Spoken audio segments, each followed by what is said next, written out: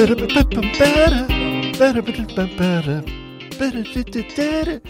you do 2 seasons of an intro music, right? It's just there.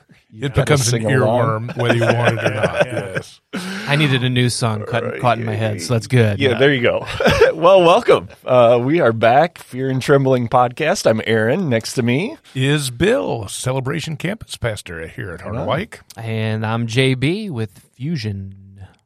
And Darwin here. I'm the executive pastor behind the scenes. Right on. At Harderwyk. We stand on your shoulders. Yeah, not really. And you all did good. I guess I'm the campus pastor at Watershed, so It's early. It's early. Hey, thanks for joining us today. Glad to be here. Yeah, good to be around the table, guys. We're doing something fun, different for us. We're doing something different today. We're going to be doing a podcast on a podcast that was done on a book. There we go. And can you say that again? We're doing a podcast about a book. Right on. So the book that the original podcast was done on is Christopher Watkin, Biblical Critical Theory. It's a massive 600-plus page tome of wisdom and insight and just pure prime rib throughout. It's really good. It really is. It's really, really good. The podcast was by John Dixon, who hosts the Undeceptions podcast. And if you haven't ever heard of that, I encourage you to check it out. Undeception.com online. And great, John carries on a wonderful conversation with Chris Watkin. Yes, and you'll notice that neither of them are from Alabama. No, they're from Australia. Right. Very different accent. Very different accent. Hey, So I know somebody from Australia. Yeah, my sister-in-law. You're related. Yeah, my nephew. So I feel special. Yeah, so enjoyable to listen as we dig through this, what was really struck me as trying to put this together was that podcasts are really a stream of consciousness. So we're kind of having a conversation about a stream of consciousness conversation. Yeah, where do you dip into that river? And where do you dip into that river? So we're going to try to dip into it. The podcast from Undeception is a great summary of the book, and that's why we chose it. Okay, so here we go. Chris Watkins' Biblical Critical Theory was published this past year. Great book, and what he does in this book is he says there are a variety of critical theories that have existed throughout history, and these critical theories. You might know them as like feminist theory, critical race theory, you might know lots of different theories. But he says the role of a critical theory seeks to make visible the hidden structures of culture so as to critique society, and then in its best forms of critical theory, bring about improvements. Okay? So critical theory is just looking critically at what's going on around you, learning to ask really good questions, and then offering and suggesting a way forward. Okay, so there's nothing inherently evil about it. Let's just begin with that premise. And so what he does is he traces it back to the first critical theory that's generally acknowledged historically, which was from St. Augustine of Hippo, of all things. And St. Augustine of Hippo wrote a book entitled The City of God. And in that book, what he's doing is he's defending Christianity against those who are saying that Rome fell because of Christianity. Right. We were no longer appeasing the gods of the culture. No longer appeasing the gods of Rome, and so Rome fell. He's writing to defend Christianity. He writes from 416 to 422 A.D., That's a long time ago. A long, long time ago. And it's a long time to be writing and analyzing and thinking. Yeah. This is a big project. He kind of sets the model. Chris Watkin borrows from Augustine's structure, which is to critique but to move throughout Scripture and to see how Scripture speaks to the situation. Yeah, to understand the culture that he's speaking to. So yeah. Augustine had to really dig into Roman culture and thought at that point. So pretty interesting what he does. He, if you want an idea of where to begin, 1 Corinthians 1 is where he draws from, the wisdom of the Greeks. And he goes after this and the wisdom of the Jews, and he pits them against each other.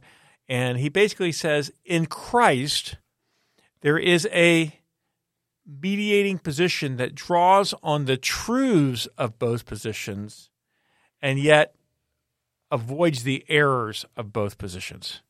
Now catch that. It draws on the truths that both positions find, and it avoids what he seems to see as the errors in those positions. And he has a fancy word for that. It's called diagonalization. It makes sense when you see it on paper. I'm not sure it makes sense verbally. So I'd like to go ahead. Before we get too far, just because I'm thinking about folks who might be listening who critical theory, like just in general a little bit, like it was helpful for me when he said that it does three things, and you touched on one early, but viable, visible, and valuable, right? I've always got to read it. Viable, visible, and valuable. Yeah. And you mentioned alliteration.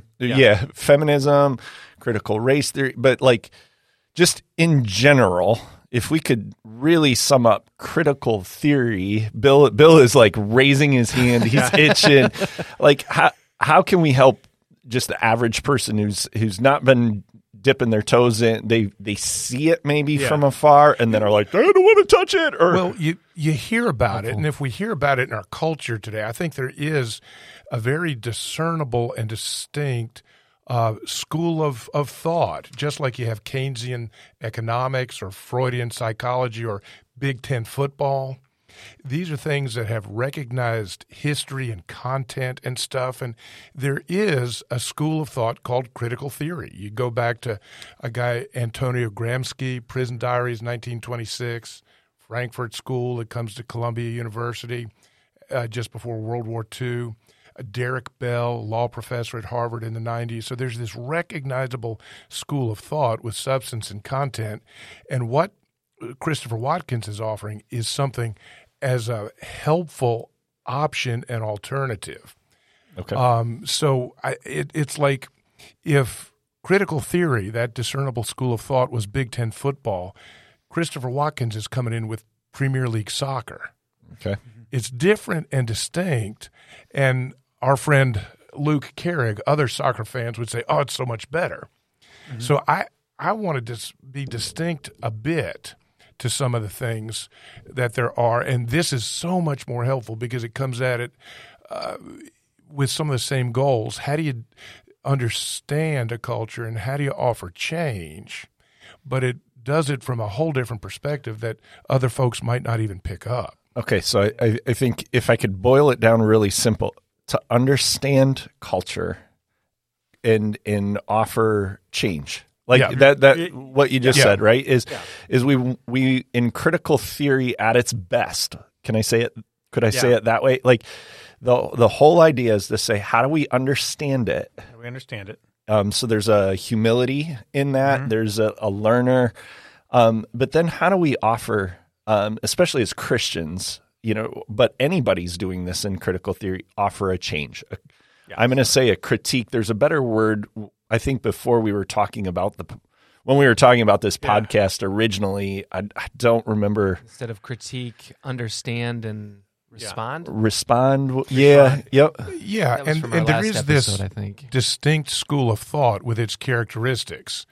And yes, it is about changing society, but there's other things that come with it that you wouldn't find in Watkins' book, and that somebody who was a part of that school of thought would say, what? What is he doing? So we're trying to do the hard work in critical theory, again, if we're redeeming what it is, like Watkins trying to do.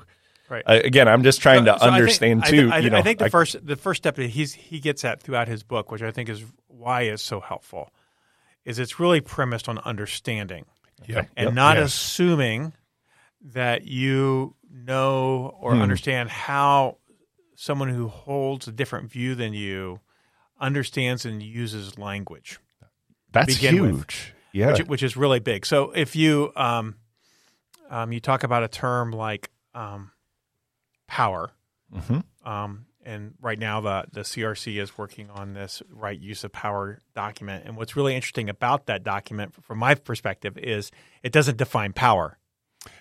Okay. It assumes a definition of power. Yeah. Whereas I would say that at least as this document is related to the CRCNA, power has to do with authority. It has to do with responsibility and accountability, and that you cannot have authentic power unless all three of those things are present. Gotcha. But too often what happens, and I think what Watkins is going after, is that we don't even begin there. Right. So Bill uses a term, Right. I use a term, we assume our meaning is the same. Right. And often it's not. Well, we've even had it as we were preparing in critical theory, right? Yeah. What do we mean by it? I love what Christopher Watkins is doing here. It's unbelievably helpful and insightful. He's gripped me with his understanding. But part of that understanding is I see how different this discernible school of thought is. Sure. And there's a whole new opportunity and option that actually lets me pursue change in more helpful ways rather than partial or incomplete ways, at least how I would see it. And so I think to summarize him, I think what his critique is often is that different schools of thought take apart, they grab one piece and they try to make it the whole or the lens through which they see everything. Sure. Yes. And what's really helpful in his book is he says, okay, here's the lens they're choosing. Here's why this lens is good. Here's what it brings into focus. But if it's the only lens that you're using, here's what gets out of focus. Yeah, you're going to miss some things. You're going to miss some things. Yeah. Is it? And we're guilty of that on both ends of the theological spectrum, on the political spectrum, all these ways. Yeah. And what he's saying is that the gospel in Christ provides a corrective in the sense that it draws on the right things that you see through these lenses, the correct view, but it also allows you to avoid some of the errors of being so myopic in how you look at things. Yeah, it's a better lens for viewing the world and the challenge we have. And he continues to just work through the Scripture and bring that to bear in powerful ways. Well, that's an interesting thing too. And thanks for letting us take a little squirrel. No, that's fine. dive Squirrels back. are good. Squirrels are good. Because I bought a 650-page book. Not many things inspire me to do that, but come on. In some ways, right? And I hear this in Watkin too, both in the podcast and as I'm starting to dive in. We're also choosing one lens to look through everything with. It's fair enough. You said, Bill, he uses the word, because I wrote it in my notes, and then all of a sudden he uses the word more robust. Right. And I'm like, now that's where we go, man, the gospel, the scriptures, when we let the biblical critical theory, that biblical lens, it becomes a more robust. Right? Yeah. And so what he's doing to do is in that lens is that as these theories develop and focus around one idea, the other thing that he does that's really fun is he traces it back, the roots of that back to Christianity. Yeah. Oh, cool. Yeah. So in other words, what's happened is that these theories are essentially drawing from biblical Christianity, but then they're forgetting where this has come from. Sure. I call that I have a cynical term for that, and I call that killing your mother. That's beyond cynical. I mean, it's like this has given you life. This has given you life, and now you're going to take the life, but you're going to sever it from the one who gave it to you. Sure, fair enough. One of my favorite quotes in the book is this, and I'm just going to get us started here. I'm going to keep us from chasing squirrels. Yeah, thanks. Good luck. He says he writes in Genesis 1 and 2. He writes that human beings were created with dignity without deity, and thus are not isolated nor idle. He goes on to note that the biblical teaching on sin, and I love this description, is a wonderful leveler. First of all, if you want equality, you need sin. Because everybody in the Bible sins, kings, queens, poor, rich, people, young, old, doesn't matter, philosophers, and everybody sins. And so he begins by saying, okay, if you want to talk about equality, let's begin with the one thing that we have, the two things that we actually have in common. That human beings were created with dignity without deity, and that we're all sinners. So we're all on the same level to begin with. Now, if you somehow take those lenses that he's given you, dignity without deity and sin, and you go to extremes, what happens? You have the mess we're in. You have the mess we're in. Well, and what I think not only is sin the equalizer, but the dignity piece, right? Yeah, that we're exactly. that we're Right. image bearers. Exactly. So Right. it's not all sin or all good. And I think that's what you're kind of getting at. Yeah. Anyway, yeah. And it's I don't know that he's always looking for what's between the two things. No. He's saying he's coming from a whole different starting spot that lets us incorporate the importance of dignity, but also incorporate the mediating impact of reality of sin. Mm-hmm. And so you get both in a way that you couldn't compromise between the two, Right. because you've got a different source. It's a powerful way to look at the world and think of some of the issues we're facing in our day and time. So if your lens becomes merely dignity, you don't necessarily have to have deity, but just merely dignity, then freedom becomes the ultimate good. And any limitations on that is negative. Hence Emile and Rousseau. On the other hand, if you emphasize sin at the expense of dignity, then you get into Hobbes, and government should have all power and all control because human beings aren't to be trusted. They'll always do bad. They'll always do bad. And so you end up with these two polar things. And again, if you want to understand the clashes in our society and culture right now, they're right there. Yeah. When you have dignity and want to pursue that with absolute freedom, what happens when I'm free to pursue my dignity and it crosses your dignity? Right. Things break down in that system. Right. You love the first step, but it's always the second or third step that gets you. And this is why that vantage point of bringing scriptural truth to some of these questions we're wrestling with actually gives us a better answer. Yeah. There's a greater hope in the lens that Scripture leads us and the conclusions it leads us to than the options the world is offering. Yeah, I mean, as I thought about just that whole sin being really the great equalizer, right? I mean, it's just that's profound, right? And because it keeps everybody from their own high horse, right? It keeps everybody from their own, well, if you just, here's my solution. Well, my solution is what will make equality happen. And it's like, no, actually, how we'll get to any bit of life-giving,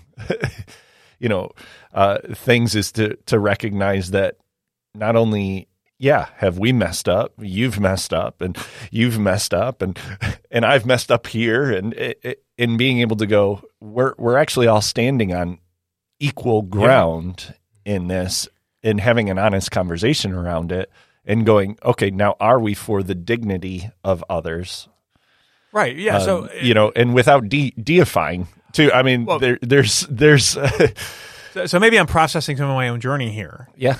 In the sense that coming to Christ late in high school, and in the early years, the verse that was so impressed upon me was, "All have sinned and fall short of the glory of God." Right.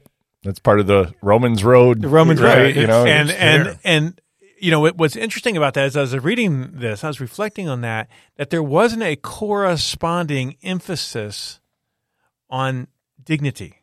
Mm-hmm. Sure. And so even my understanding of what it meant to be in sin was distorted because there was not a corresponding emphasis on dignity. And I think that was what, in this conversation, what was striking me was that biblical critical theory that can critique culture can also be used to critique the church, because we fall into some of those, being reformed folks. The church is deeply influenced by the culture and some of those same mistakes, and we get off on our tangents and things. And to have that independent perspective, if you will, that transcendent perspective that shines a light on, well, I've got this part of the truth, but not that part, keeps drawing me back to Jesus, who is the truth. But I think that's an important thing to point out and recognize, because this could easily be like, oh, well, we have it figured out because we have the Bible. We're No. The Bible continues to critique us, and we use the Bible as a mirror as well. Yeah. And I don't want to, in this conversation, I don't want to lose sight of that either. No, I think he does a really good job of that, of critiquing, absolutely, critiquing culture and critiquing the church. I think what's really interesting in this discussion we're having now is that when he moves into eschatology, the eschaton and the end times, that's the end of the book. The end of the book, yes. And it feels like you are in the eschaton when you reach the end of the book after laboring through it. It's interesting that he holds in a really healthy tension this kind of what we would talk about the kingdom of God or God's presence already, that we experience it in part, but not yet fully. Sure. And actually critiques the church in one point by saying that sometimes the church gets that out of whack so that they want the not yet already. And instead of knowing that God in the end is going to bring what is into being what is right and what is good and what is beautiful, that he's going to judge, the church acts as if it has to enact all of God's judgment right now. And that we are the ones to do it. And we are the ones to do it. And so I thought that was just an interesting corollary to this discussion. Yeah, as I think about kind of your all have sinned and fallen short of the glory of God, and JB, your kind of critique also back to the church. Yeah. I growing up in a tradition where the Heidelberg Catechism really was, I learned it literally 3 times in high school. Like I had to go through it. Trinitarian. Yeah, exactly. Now I'm holy. Yeah. And I love the Catechism. It really, there's so much wisdom in it. And yet, where does it start, right? I belong body and soul in life and death to my faithful Savior. It tells the gospel and then goes, what do I need to know? Question and answer 2. Well, how great my sin and misery are. Right. And how I'm set free from my sin and misery, and then how I live in gratitude. Yeah. Right. But learning that missed the image. Right. The dignity of one of its gaps, I'll say, if I can critique a confession of our church, that I believe in. But you go, does it say everything on everything? No, it doesn't. Right? No creed or confession can say everything about everything. Right. But our tradition, one of the critiques I know for me is that same thing. Right. All have sinned and all you are is a sinner. And then you're like, I remember being able to see in Scripture, wait a second, I was created in God's image. Right. I'm loved by this guy.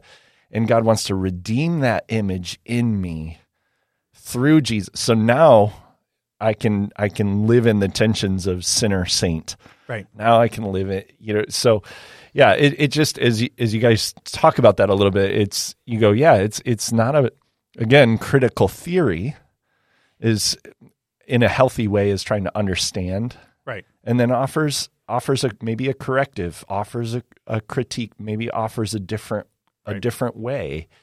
And it goes, I think, especially for the church, what's hard in the culture today, this is just my kind of musings on it, but is being able to say, we do need some corrective, because not everything we've done getting us to part of how culture got to where it is, we've had just as much play in. Right. Fair enough. So if we don't have the ability to be corrected, but to be corrected from the proper lens. Yeah, from the Scripture. What I do think is intriguing there, that is, as a Christian community, we're not very good at critiquing ourselves, and when we do try to engage into critique, we tend to become defensive sometimes, rather than actually trying to listen and to understand the critique. Right. And just because we listen and try to understand the critique doesn't mean that we agree with it. Amen. And I think that's really an important caveat in this culture, because our culture says to us, if I just listen to someone critique long enough, I don't really understand their critique until I agree with them. Rather than saying, okay, I understand this is what your critique is, and I can understand why you've arrived here. Here's what I think is right about what you're saying, but also here's where I think that you are not considering this, and that. We're not good at that constructive engagement either. Right. Yeah. So I think back, I'm going to date myself. Bill will remember these days. What? But JD, we're out. Really? I can remember the debates. There really weren't debates around the moral majority in large sections of the evangelical church. Yeah, depending on where you were. Sure. I lived for a long time in a little town called Montreat, North Carolina, that was home to Billy Graham. Try to critique evangelistic methods in that era of the mass meeting and what's going on in that community, and you were immediately not listened to. You were marginalized. Yeah. And so in the church itself, are we modeling these kind of good conversations? Again, the critique doesn't necessarily mean, though, that you're going to end up agreeing. And I think that's an important caveat to remember. A term that shaped me, I got from, of course, my gospel Yoda, Tim Keller, is we need to rise to the level of disagreement.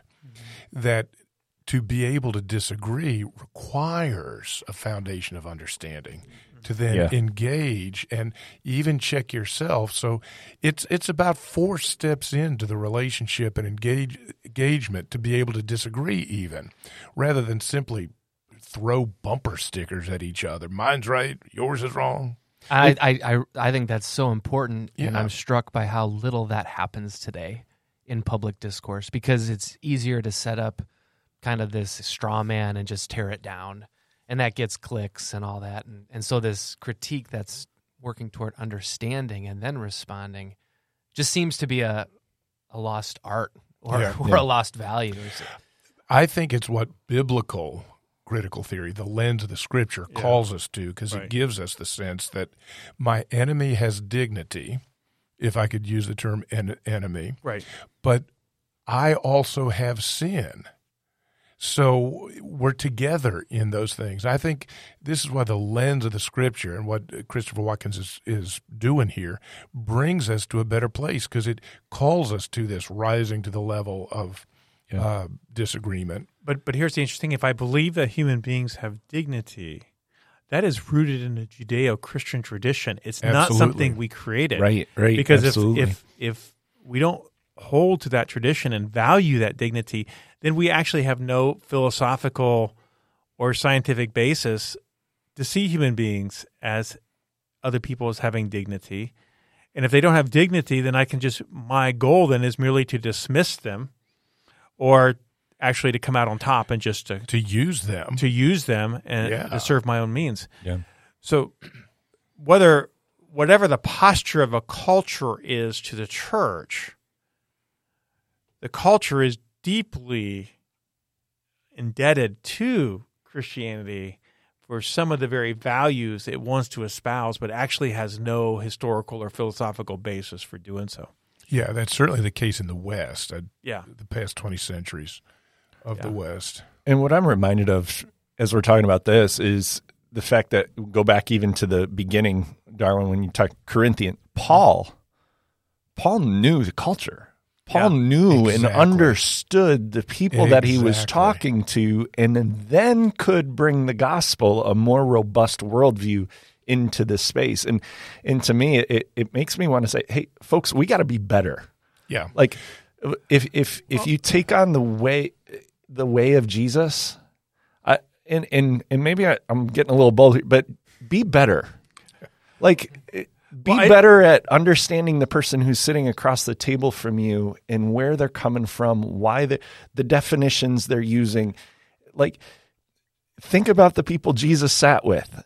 Right? He sat with them long enough to be identified with them, even though he didn't agree with, like Paul understood, knew it, and it's not be better about everything in the world, but I see, show up in the people's lives that you're a part of, understand where they're coming from, because it's only when you you do, I think, can you actually bring the gospel to bear? Yeah. When Paul was in Athens, he knew their terms. He knew their poets. He knew their artists and could bring the gospel to that, show the difference. But he understood what their hearts were yearning for. So I would say that Scripture doesn't call us to be better. It calls us to be more faithful. Well, that's, I mean, again, so we'll talk about definitions of words, right? Definitions. So when I'm saying better is... Wait a minute, we're doing critical theory. It's not be better, I got an A. It means let's be more faithful to Jesus. Let's be more faithful in this. Yeah, let's care enough about the people we're in relationship with that are in our circles, and care enough even about the stranger that we want to dismiss. Care enough about the person on the other side of the aisle, per se, because that's faithfulness. Right. So I think one of the things that I did wrestle with in the book and in this process is, what is the role of the community in this process? In other words, how do we move beyond this idea that the church, and I'll just use the church as an example here, is a voluntary association of individuals, but is a community that is being formed by and brought together by Christ through the power of the Holy Spirit. And I would even go so far as to say that in the context of the church, that individuals are seen through the lens of the community. So how do we do this as a community? Well, we're as a community, isn't it about we hear together what God is doing? And I hear better because you and I are listening to the same Holy Spirit that shapes us to do things. I mean, I tend to hear, because I'm a sinner, I tend to hear a portion, and that's why I need others who, in their brokenness, hear a different portion. And somehow together we're better in living into all that the Scripture is calling us to than we would be otherwise. And in the podcast, he talks about that we're only capable of understanding and taking in so many, I don't know, he called it like terabytes of information or something like that. Yeah, I'm still back in the megabyte era, man. I just watched Battlestar Galactica, so the newer version, not the older version, so terabytes of information. Am I a Cylon? No. So well, and the other thing Squirrel. that again that this biblical lens reminds us of is that we're not alone in trying to figure this out. God himself, through the power of the Holy Spirit, will bring to our remembrance that there'll be times that we get it wrong, and God, by the Holy Spirit, will kind of tap on some shoulders, draw us closer, bring us back to that. And there's this constant process of, well, we kind of get it, then we kind of get off base, then he's kind of at work. So in the community, and that's where the Holy Spirit works in us. So big ways like that. Well, I mean, I just think, again, biblical critical theory would say we are a community. Yeah. Like so now it changes. This we are not a loose association of. How did you put that? It was really good. Say it again. The kind of loose association of individuals. Yeah, voluntary association. Yeah, of going, I'm a volunteer for Jesus. Right. Like, no, actually the church is more robust than that. And that robustness then calls us to something more, calls us to something different, calls us to a level of faithfulness that goes, you're not going to find at a country club. You're not going to find as a member, simply a member of an organization. Yeah. So I'm going to I have a couple more questions for y'all, but I'd like to share one quote. There's a bunch of quotes I could share, but I think this is towards the end of the book, and he did not mention it in the podcast, so this may be new information. Right on.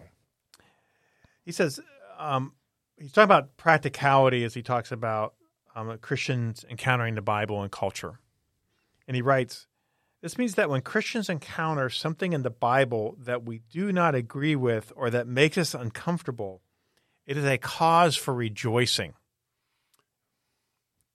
If the Bible did systematically reflect our own late modern Western sensibilities and values back to us, as some today are determined that it should, then so much the worse for all the other cultures, past, present, and future. For if we make the Bible friendly to one culture, we place a heavy burden on the backs of those from other cultures who seek to draw near to the God of whom it speaks. And then he labels this. Are you ready? Uh-oh. This is hermeneutic colonialism of the worst sort. Oh. It is also so much the worse for our own cultures as well, for it would leave no exterior norm to which we could appeal in an attempt to curb its totalitarian pretension. A lot of words with a great point. Yeah, I mean, his point is that and what I really like about it is that Scripture cannot be made to conform to our culture, that it continually critiques, and in its critiquing, it's actually creating an alternative community. To wherever we are, really. Right. It's drawing us to something different. Draws us and to deeper. A different way of being in the world. Mm-hmm. Yeah. Well, and isn't that, in essence, what most any critical theory would do? Is it doesn't mean that it creates a deep community, but No. it's whoever kind of, if I can use, kind of joins in on my creed, my conduct, my, that whatever we hold to, that worldview, sort of, there's a force in there. There's a magnetism of that, and right. And he goes on to cite, and I can't remember who he cited, but he goes on to cite that in that situation, what happens is that you don't emphasize community; you emphasize us. We're the ones bound around this particular theory, and therefore we pit this theory against that theory. Right. That there is no bridge between the two. Yeah, that what we've got, the us, you've got to then maintain. Right. It's not growing. Not It's growing. not changing. It's not developing. You've got to maintain it. And it's always threatened by the them, the others. Sure, They're sure. going to water this down. Yeah. And that's why I think Watkins points to this other approach to life that's going to always lead to conflict rather than to development and enriching and flourishing. Yeah, it leads to conflict, Yeah. but the resolution is in the gospel. It's the gospel that Engenders both the conflict and is the it resolution. challenges us to change, and then it guides us in that change to something more flourishing. Yeah, So let me That's great. go chase squirrels here for a minute. As you've reflected on the podcast, what's one or two things that jumped out at you or that you took away from it?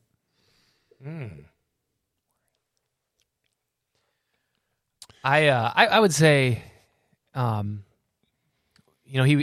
reframed something that I've held on to as this third way, and I know Aaron and I talked about this, where, as one who's like an Enneagram 9 who wants everyone to get along and have peace, the polarization in our world drives me a little bonkers. Yeah, that's right. And so he's like, this is not like just being a moderate, right? Right. This is trying to find what many say a third way. And that term always resonated with me. Mm-hmm. And then he says, but it's not a third way, it's a first way. Right. And I was wow, like this is before, and that just language resonated by reframing something else that resonated. This third way language is not just being a moderate, trying to split the difference. It's about finding a third way or a first way. So, okay. Yeah, I felt like what I really got out of this for me was this sense of the ongoing development of my life and thinking and vision.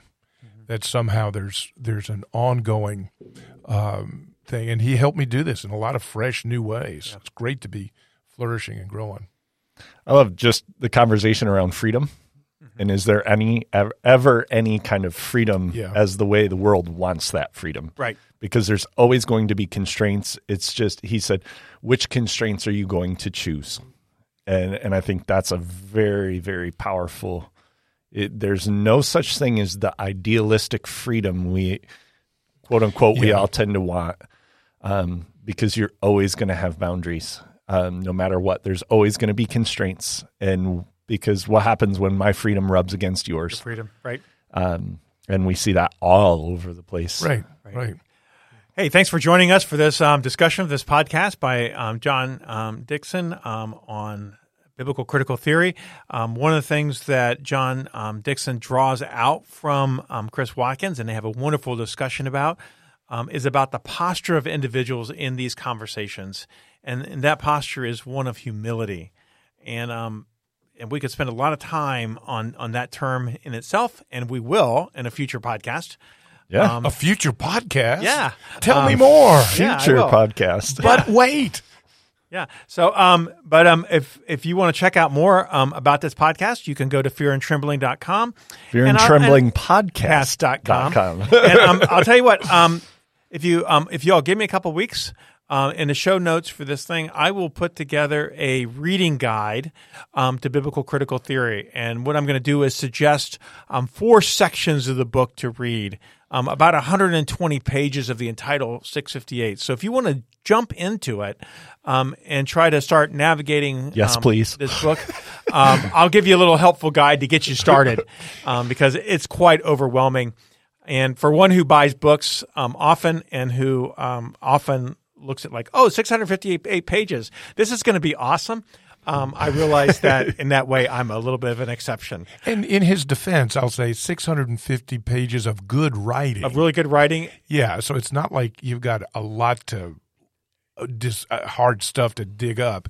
There's just a lot to go through. And there's a lot of good resources to this book on thinkthroughthebible.com, which is his website. Awesome. So jumping on humility. Humility, good thing, huh? Yeah, in that conversation, our next podcast, we're gonna go to a book by John Dickson. So most of the podcast was John Dickson interviewing Chris Watkins. So, but now we're gonna dive into a book that I actually came across at the Global Leadership Summit, was known as the Willow Creek Global Leadership Summit. That's how I first heard of John Dickson. But he wrote a little book, Humilitas, A Lost Key to Life, Love, and Leadership. Humilitas, A Lost Key to Life, Love, and Leadership. So comes at it from kind of the perspective of leadership. If you're interested, I think it's like a 5 by what is that? What would you say? A 6 by 4? It's a quicker read. Yeah, and you have 180 pages of that, so it's a super quick read. It's accessible. He's a good writer. Yeah. He is another good one for us. So if you want to dive into that, it is not 650 pages. It should have been. It should be, yeah. But a great conversation. Again, thanks, Darwin, for really kind of bringing this podcast up to us. I think in the future we're exploring some new avenues of conversation, but different streams of consciousness. Yeah. But this was the Undeceptions podcast by John Dickson, called Critical Theory, right, with Chris Watkins. So. Thanks guys for this conversation. I'm Aaron. I'm Bill. I'm JB. And I'm Darwin. And this is the Fear and Trembling podcast. God bless.